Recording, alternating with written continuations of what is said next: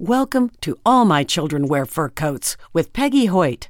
Our goal is to keep loved pets in loving homes by educating pet parents about the importance of ensuring every pet has a forever home. For more information about creating a legacy for your pet or to listen to archive shows, visit animalcaretrustusa.org or legacyforyourpet.com. Join your host, author, estate planning attorney, and animal advocate, Peggy Hoyt. Hello, pet lovers. Welcome to All My Children Wear Fur Coats. I'm your host, Peggy Hoyt. This show is brought to you by the law offices of Hoyt and Bryan, where we create estate plans for pets and their people. Also brought to you by Animal Care Trust USA, a national nonprofit dedicated to keeping loved pets in loving homes. We educate pet parents about the importance of using a pet trust to provide lifetime love and care to their beloved pets. Today, it is my pleasure to introduce to you our special guest.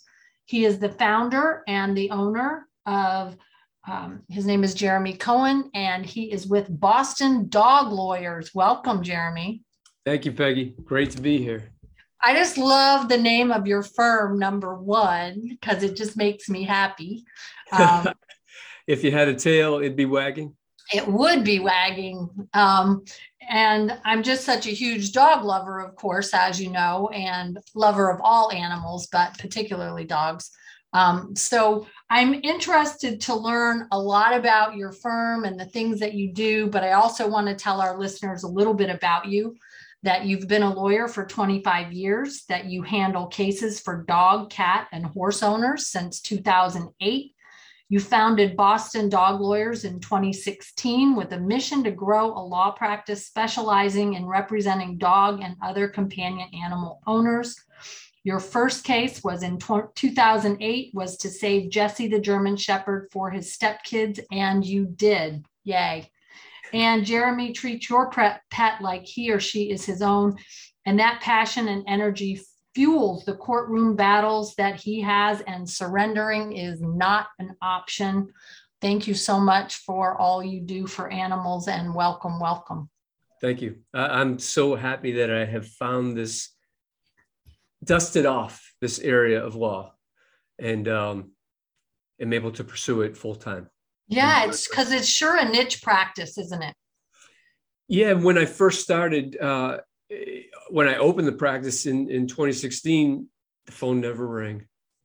It rang more before I called it Boston Dog Lawyers. It rang more when I was just doing other stuff. But I had to stick with it. And over time, once the media got involved and other people found it was an interesting story, it's taken off. It's proved the concept you can make a living as a dog lawyer. And that's a wonderful thing, I think, for anyone who's interested in A, the practice of law, or B, pursuing a career in animal-related legal pursuits. So we appreciate you being a pioneer for lawyers and for pet parents. Well, you got to pave a much longer road than I have to be called that, but we're getting there. Thank you. Little by little, every day we make a little bit of headway, I think, when it comes to animal law and the changes that we're seeing in the overall law. But before we get into all that, tell us a little bit more about yourself. Tell us about your personal dogs that you have and why you're passionate about animals. Well, one thing is the name Boston in the firm. I mean, part of it is certainly because I'm from Boston, but part of it too, because I've been told I should change it so it's less specific, regionally specific. Boston is where change happened.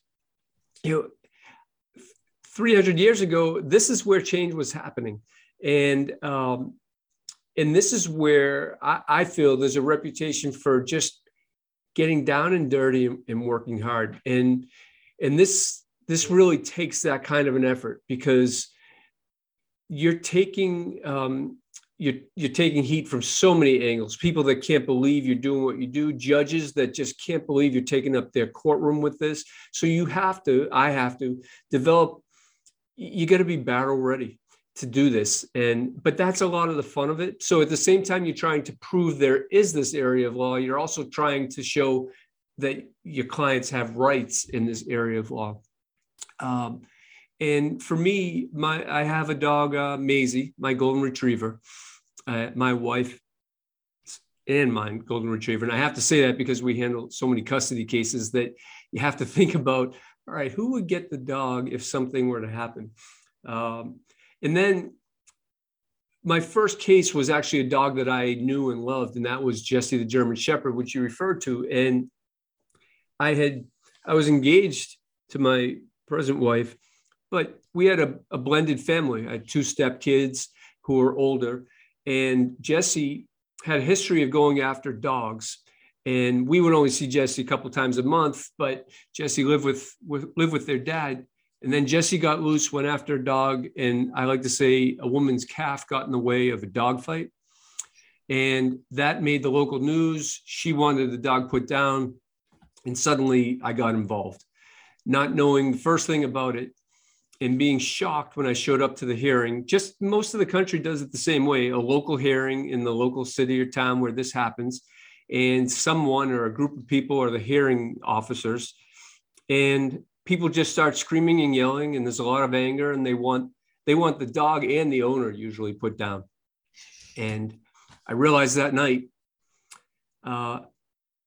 we got to figure out how to appeal this, because they had just voted right away to put the dog down. That made the local papers. We won. Jessie came and lived with us for a while, and you just never know where your inspiration is going to come from. If I was a high school basketball coach. If I wasn't coaching ball, that I would never have met my wife through a mutual coaching friend. So, and then I would never have hit the dog cases. Right. Well, and that's interesting that you had a personal connection to that, because that made it even more personal for you, obviously. But it is true that pet owners can be very emotional about the cases that they're involved in. And you mentioned pet custody, and I would suspect that maybe people have never even thought about that being a possibility when a relationship terminates. When I opened the firm, I didn't even know about it. When I opened the firm, I actually, looking back, I don't know what I was thinking, because I only knew how to handle dangerous dog cases. And that's really not, that's a minority of the cases that we handle now. Just in the last 2 weeks, we filed 7 Superior Court lawsuits on custody cases. And I try to talk every single client out of it. You will spend much more on this case than you could ever spend on a dog. But so I give them that out. I always suggest that they try to work it out with their ex-boyfriend, ex-girlfriend. But now I'm also dealing with mothers and daughters, fathers and sons battling over the custody, grandmother, grandson, aunt and niece. It's across the board. Everybody is fighting to keep their dog or cat or horse. And it's just so emotional. I mean, today we had to file an appeal on a case, and the person who was supposed to get their dog back today, not my client, unfortunately, called and was just wanted to reach through the phone and really kill me because we filed an appeal, and he was looking forward to seeing what I think is our dog, but his dog today. And they're just major battles. We were in court for a 3-day trial over that. It's amazing to me that we have reached that place, but I feel like what that says, and you can say whether you agree or disagree, is that we really need to start crafting some laws around these kinds of situations rather than just kind of leaving it up to chance. Right. And so, as you know, there's a couple ways to make law. One of them is to battle your legislators and to enlist them. And we're doing that on a couple of other dog-related laws right now, at least up here in Massachusetts. And then there's having judges reinterpret case law and to modernize the way the law responds to pet owners, because pets haven't changed for decades and decades, but we've changed. We've changed how important they are to us, as you're aware, and anybody listening to this would be aware.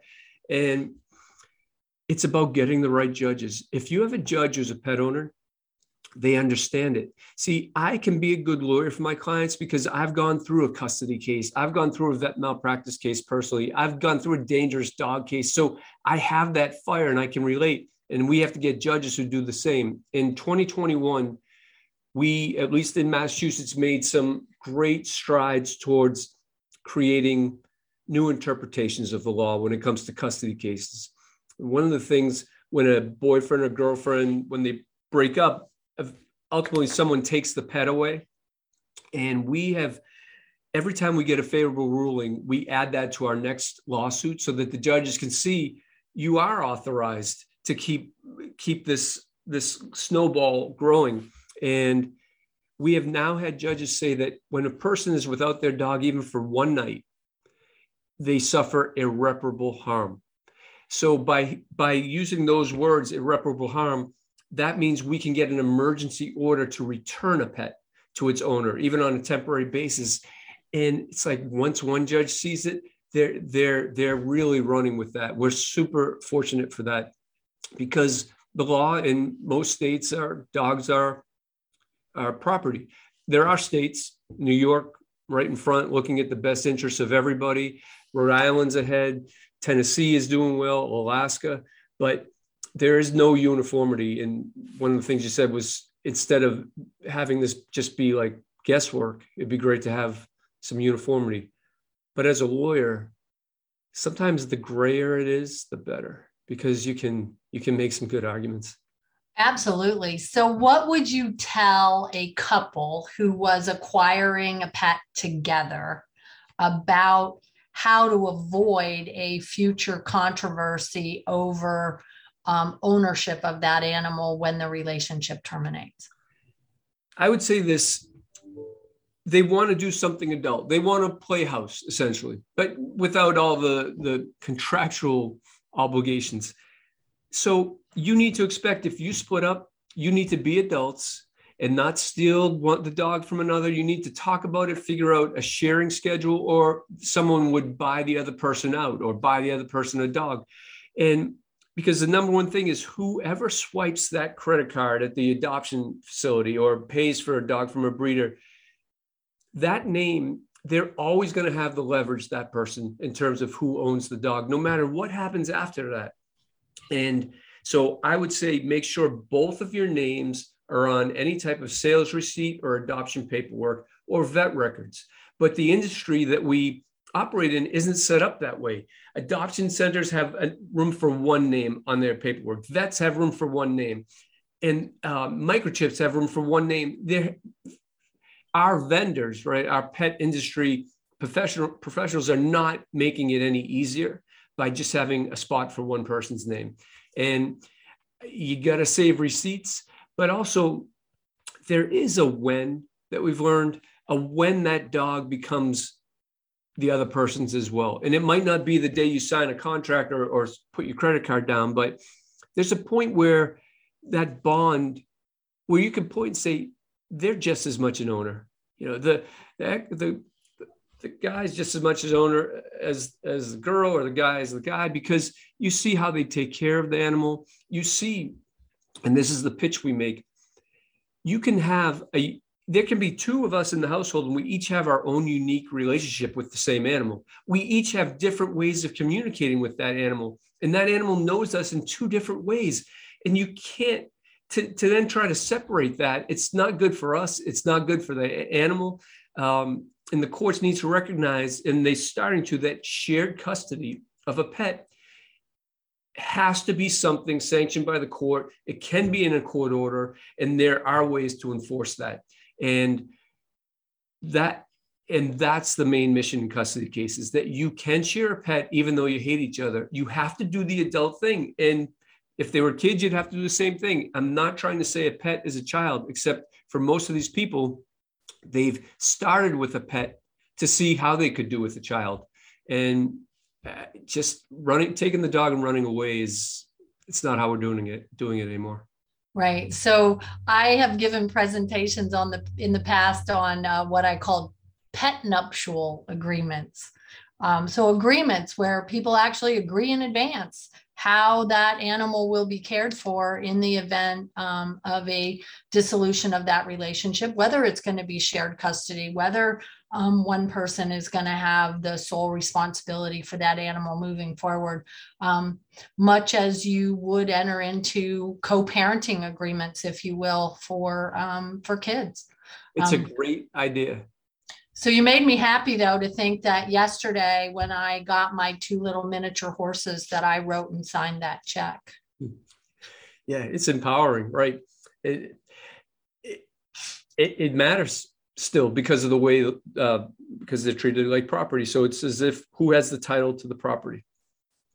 Yeah, okay. That's very good advice. So people who are listening, people do fight over pets. I've known of cases where people have spent life savings fighting over the custody of a loved pet. And we are very emotional about it because for many of us, they are our children, and we're very attached to them. And we do have unique relationships with them. I love the way when I come home at night, my dogs throw me a big dog party every night when I arrive in the driveway. But they throw my husband a big dog party when he arrives in the driveway as well. So, you couldn't say that they maybe love me more than they love him. They love us differently, but they love us the same. I mean, the UPS guy came to the door and my dog ran downstairs because she knows there's going to be a little bone waiting for her whenever the package is. And so she threw him a party this morning, but she treats us all in a different way. And one person's the play person, one person's the food person. And yeah, she treats us all differently. And that's why people don't want to let go. And the idea that you'll just go get another dog, as judges would say early on in this practice, that is not the right thing to say to anybody. No, that doesn't make people feel any better, does it? Just go get another dog. Just go get another cat. Just go get another horse. Well, just go get another kid, right? Right. It's hard to deal with. Okay, so I can imagine that's one of the more emotional areas. But you also work in the area, and you mentioned it early on with Jesse's case, but either dangerous dog charges, so a dog that's been accused of biting either another dog or a human, right. And then vice versa, if the dog is the victim and you're representing the family of a dog that's been injured. Exactly. You've cracked the code on what it is that we do. And on the dangerous dog cases, which is where I said I started, we are too smart as a society to just say the dog bit, so kill it. And I think pretty much in every state, although it could be different somewhere, but that's always an option, euthanasia. And there are some dogs that ultimately have to be put down. But first, can we try to go about doing it the right way and give them the chances and give the owners, if they're engaged in it, the chance to see how they could fix it? Maybe they have to put up a better fence. They have to get training for their dog. We've been sending a lot of people to the AKC CGC training. When you get that certificate of, a canine good citizenship certificate, that matters now. When we first started, judges and hearing officers could care less, but now we present this program about how difficult that is to pass, but it also requires the owner to put in just as much time in the training and at home. And so we're building back the reputations of owners to show they can be responsible. And I just don't accept euthanizing a dog as the way out. And I did a little study of my own in my office and realized that I've had now 114 dangerous dog hearings. And I think 5 dogs have been put down. So there's 109 that weren't. Those 5, there was 2 or 3 of them that probably should have been. One of them bit 4 people in an hour. And it's hard to come back from that. I don't take cases where there's a fatality either, where there's a human fatality. I do take cases where there's a dog fatality, because big dog, little dog, it doesn't mean because the little dog died that was the intent of the big dog. A big dog gets a little dog in its mouth, and it doesn't have to do much to crush the little dog, but it doesn't mean he or she should be put down as well. Well, and then I guess the pet owner who has the love for that dog might say that there were extenuating circumstances in some cases. I can think of a case where, a dog's in its own crate and a child comes in and sticks its head into that crate while that dog is guarding a bowl of food. The child's not doing anything wrong, but the dog's not doing anything wrong either. Right. And it just, the circumstances gave rise to a bad outcome. We just had one where Copper is the dog on leash, but at a park, at a neighborhood beach, with his owners sitting away from the crowd, and a girl about 6 years old comes running over with a sippy cup, sees the dog, throws the sippy cup down, and runs and hugs the dog around his neck. And the dog responded with, he did bite her on the face, and then he went back, he pulled back. He didn't know what was happening. He didn't have time to growl, bark, or lunge, which you want a dog to do. The good dogs growl, bark, or lunge to send a message. He didn't know what was happening. And at first we lost that case, and because someone just looked at the headline. But when you dig deeper, they reversed it and we won, and we did send the dog for training. But some things are just, you have to manage, people have to manage themselves, or parents have to manage their kids too. It's not always the dog's fault. For instance, right now, for your listeners, you have a sweater on that's black and white,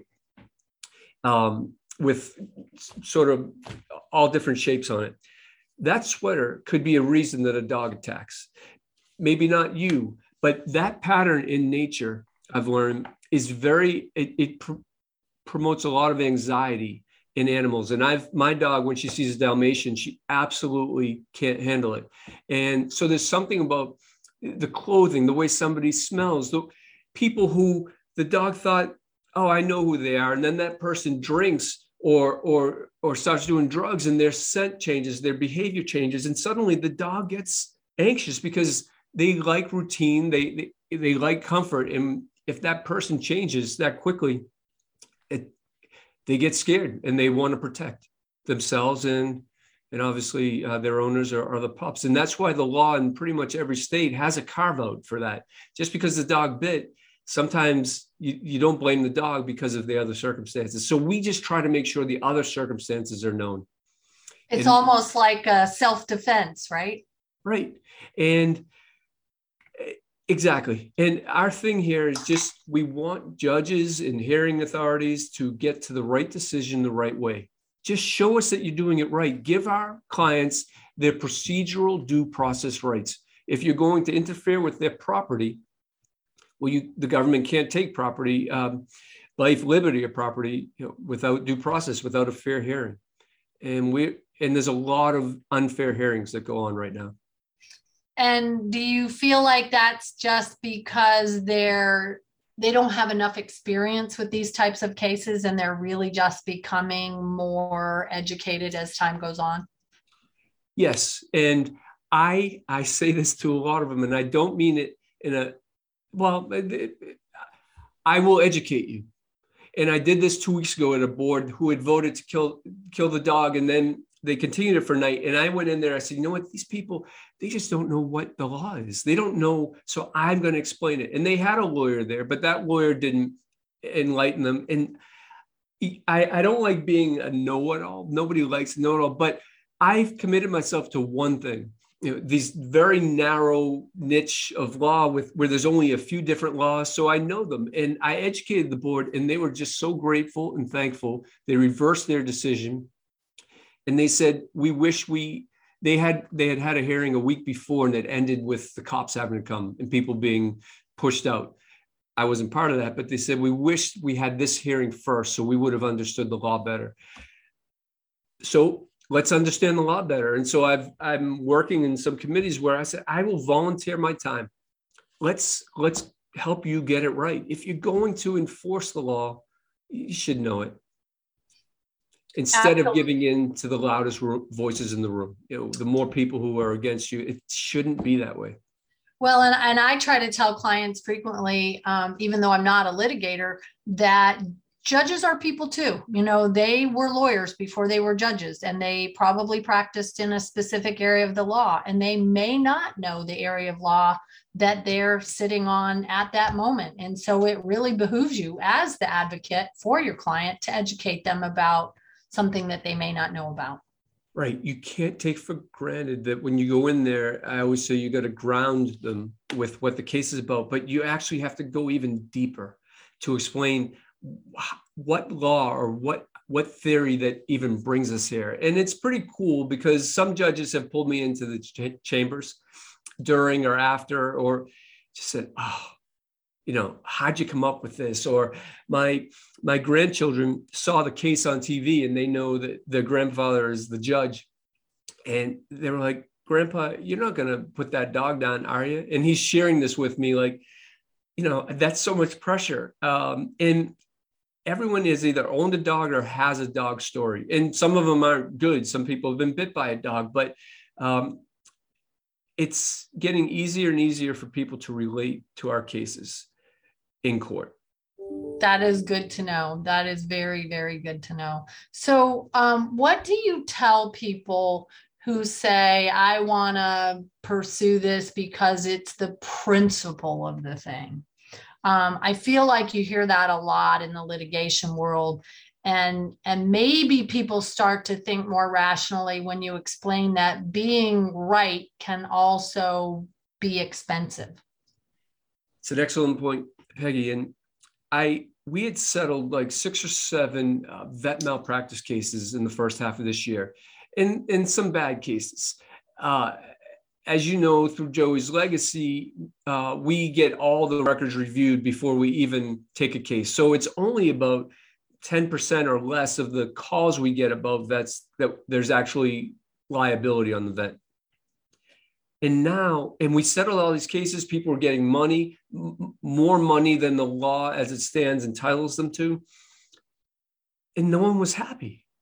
And I was happy because obviously we brought the case to an end. You're making a veterinarian write out a check in some cases. And so I had to talk to all of them, and they were just like, I missed my day in court. I never got to stand up and point to the veterinarian and tell him everything he or she did wrong. And that's the principle of it. And vet malpractice cases in this country right now, you're not taking them for the financial award because it's still very limited.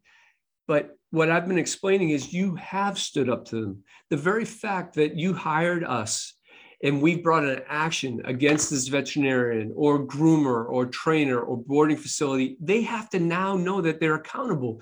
You don't have to scream it in court, and you also don't have to go on social media. Here's where you can do it. And the more, and what used to be a few years ago, maybe a few hundreds became a few thousand, and now we're getting double that. And all pet owners want to make it better for the next pet owner.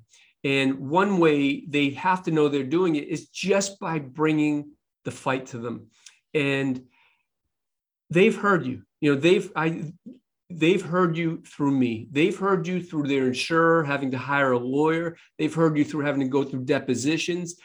This is not comfortable for them. And it's new in a lot of cases because we're starting to hold them accountable. So my clients are the pioneers. They're the courageous ones and the pioneers who are like, all right, we need to make change, and we'll make it one case at a time. And with boarding facilities, at least up here and in many states, they're not regulated. So we've had a lot of boarding facility deaths, and now we're about to change the law. So my collection of clients have got together and they're forcing a change. And the bill is about to get out of committee in our state house, and we're going to start regulating boarding facilities soon.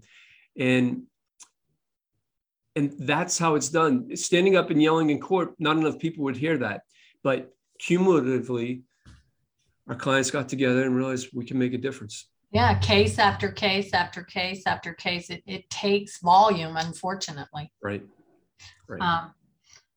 All right. So you mentioned a little while ago, we were talking a little bit about judges, and I'm not trying to paint a bad view about judges, but we do get reactions from judges that we don't expect sometimes because they may not be animal lovers.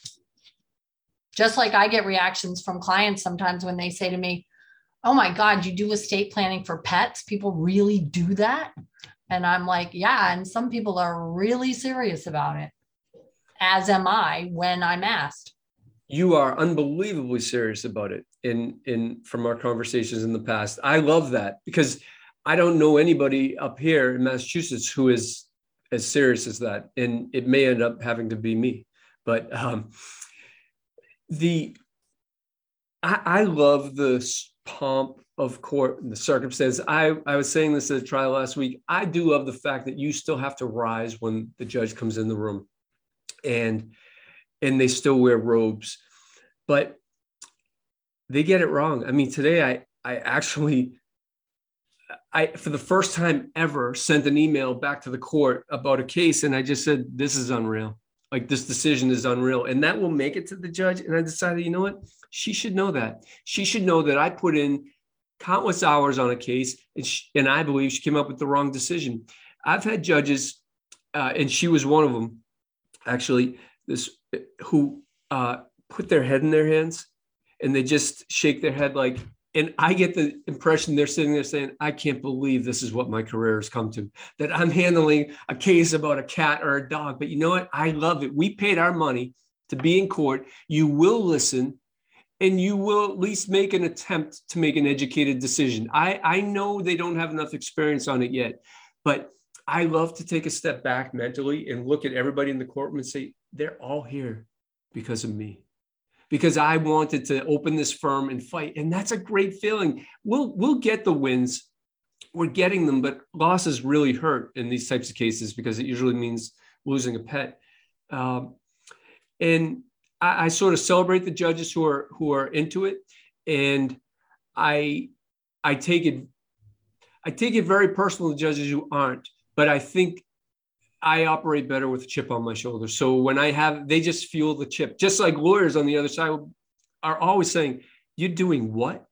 You don't really do that. And now that we have our website, they'll go to it and okay, there's 150 stories up there about cases we've handled.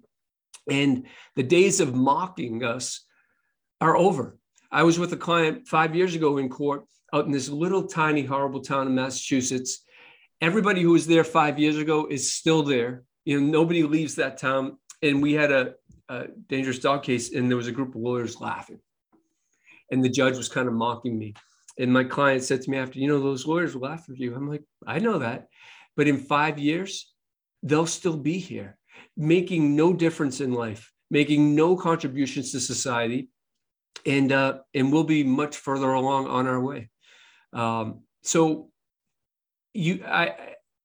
that's part of what, being a trailblazer. You gotta knock these things out of your way, and there's always setbacks. And there's always somebody who's going to be a contrarian. So it's just nice to be on the cutting edge of something that is so valuable to so many people. And for the state of Massachusetts, I think they're super lucky to have Jeremy Cohen, because I don't know that every state has one like you. And I wish that it was possible for everyone in the United States who has an issue related to something that you do would be able to call up someone who's as passionate as you are about what you do. But I say call Jeremy first. And if he can't help you, maybe he can help you find somebody. We do have about 30 states where I know of at least one lawyer who might be able to help you. And I never mind taking the time to send you that information. Well, in the animal law section of the American Bar Association, the animal law sections or committees for the individual state bar associations, those are continuing to grow in popularity. Laws are changing all the time. More and more lawyers are becoming interested in this practice area.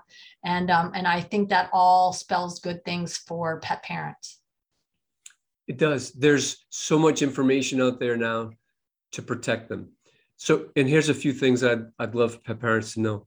Great. Stop with your retractable leashes. You've got to stop the retractable leashes. It may be fun because you have a small dog, but that small dog, when it's chased by a bigger dog, you can't possibly reel that dog in quick enough on a retractable leash. So it's not that your dog's not friendly, it's that somebody else's dog is off leash, and that's going to be a bad recipe for retractable leash. Another thing is, when you go to the vet and they suggest surgery or even a diagnosis and you have any doubt, speak up, but get a second opinion. Just go get a second opinion. Of course, I only get calls from people where something bad's happened already, but in a lot of instances, a second opinion would have helped, especially when it comes to a pet, because they can't speak. As the pet owner, you actually can read them better than the vet as to what you think's ailing them. But a lot of veterinarians don't want to hear about that. You know, but they also have difficulty diagnosing issues with pets. So just get a second opinion. It's not a slight on anybody. This is your pet, your property, your family. You need to get second opinions. I think that's very good advice. And I think that's true for most human beings too, when we get diagnoses or recommendations of a course of care. And if it doesn't feel right to you in any way, shape, or form, you can ask for a second opinion. Right. Doctors get mad sometimes. They have egos, but oh well. Well, would they rather get mad or get deposed? How about that? There's a good... Do you want to get mad or you want to get deposed? I like that idea. All right. Well, talk to us a little bit, Jeremy, about what you do on the service dog and emotional support animal side as well, because that's not something we've talked about yet. On the service dog side, I have a case right now where a major, actually, I have no problem saying it, where Hertz Rental Car refused to rent to my client because he's disabled and he had his service dog with him, and he had totaled his car in an accident, and his insurance company set him up for a rental. And when he was there, they said, well, we're not renting to you because we don't want dogs in the car. He said, well, he's not a pet. He's my service dog and I need him because he's in a wheelchair. Now he controls the car with hand equipment, hand instruments. And he said, I'll pay whatever to clean up the dog hair. And they said, no, that's our policy. So that's a case and then it was raining and they made him stay outside in the rain and wait for an Uber to come pick him up. And those people have to be held accountable because I often say this about service animals and emotional support animals. Landlords, businesses only learn about that law when they break it. And it's another instance where I am so happy to educate you about the rules on support animals. So support animals come up a lot. And here we really screen them to make sure that the person has a legitimate need for the emotional support animal. The way I describe it is if someone is 6 feet tall and they're enjoying all the benefits of being 6 feet tall and someone's 5 feet tall, well, they're entitled to the same benefits. And how are we going to get them to 6 feet tall? Some people need medication, some people need special education, and some people need a support animal. These are all ways so we can all enjoy life at the same level, or at least be in position to. And I have an ongoing case right now, which just hit the news up here. I actually took a case about chickens. So, yes, okay. Chickens can be emotional support animals. Now, when I first opened my firm, I got a chicken case and I wouldn't take it because credibility was real important to me. And now that I understand it, this case, we are on the absolute right side of this case. And it's where a little girl, 7 years old, struggling in school, social anxiety, reading disability, and just very down about life. Her father went out and got her some chickens and he built a coop in the yard. And her life has changed. We have reports from doctors, from teachers. She went through a neurological exam, how improved her life is. And of course, the local neighbors want to take the chickens away. And so to compromise, we got rid of the roosters, but that's not good enough. And they have all stood up And when people sort of hiss at me and make a real angry face at me, I know I'm doing a good job, because they're being challenged for some of the just stupid things that people will say. And in this instance, the local board of health is making the decision. And people have said she should get a rabbit instead. Well, what's the difference between a rabbit and a chicken? The chickens are what work for her. Or they've said it's not good for the chickens. How do you know what's good for the chickens? If you want to have an opinion, have some basis behind it. And what we did was we brought in an infectious disease expert who explained that people are not getting sick from backyard chickens from airborne illnesses. It just doesn't happen. They're getting sick from airborne illnesses, and that's COVID. And for that, you only have to stay 6 feet apart. Most regulations say you have to be 25 feet away, a chicken coop, from the next closest house. But why? And when I asked the president of the Board of Health, he said, I don't know why. I said, well, the 3 biggest diseases you could get from chickens are all foodborne. So they're not here to be eaten. It's just, I keep saying it, but it's all about educating the people, but it's about stamping out the people who won't even admit they need to be educated, and how decisions are made, to see how they're made at a local level. And they have very rarely have anything to do with the law or the facts. And so oftentimes I can fix an emotional support animal issue within an hour. And client calls me so upset they're not going to be able to move in because they have an emotional support animal and the landlord won't let them. I can fix it in an hour. And it's just speaking to that person and saying, here is what your life is going to be like when you don't allow this person's pet. And I do that after reviewing all the paperwork to make sure, because it's not a regulated industry. And I don't recognize anything that's obtained by the internet, even a doctor's diagnosis or a certificate or a service animal support animal certificate. I don't accept any of those because they just have no meaning. They're just paid for. But so I don't take a lot of these cases, but when I do, I know I've taken the right case. And I think we're unbeatable because the facts are unbeatable in that. Yeah. And I'm glad you have thick skin too, and that you don't get intimidated by people that try to make you feel like you're not doing the right thing. Right. Yeah. That for some reason I'm drawn to that motivates me. When there's not a lot of people in the room, it's disappointing. Yeah. Oh yeah. The bigger the audience, the better, right? Well, don't they say that all lawyers are really actors at heart, right? So I've always heard that. And I know this, when I'm not the dog lawyer, I'm a different person. Yeah, I don't like going into a big room full of people, but when I know I have to go there and perform, there's something very exciting about it. That's excellent. Well, I want everyone to know the name Jeremy Cohen and know Boston Dog Lawyers. And we all want to thank you for every day that you go out there and try to make new law in support of pet parents and the pets that they love. Thank you. Boy, that really is encouraging. I mean, I really, really appreciate you. And I was just so excited when we met and were able to develop a friendship. And we're just out there every day, a little bit, just chipping away, trying to make sure that pets are taken care of and that we have a nice world to live in that has room for pets as well. In your practice is based on really healthier pets, and yours is a great thing to have to plan for. In terms of I only get people whose something bad has happened. You're there to just make sure good things keep happening for the pet, and that's so you're on the other end, but it's all pet related. It's a great thing.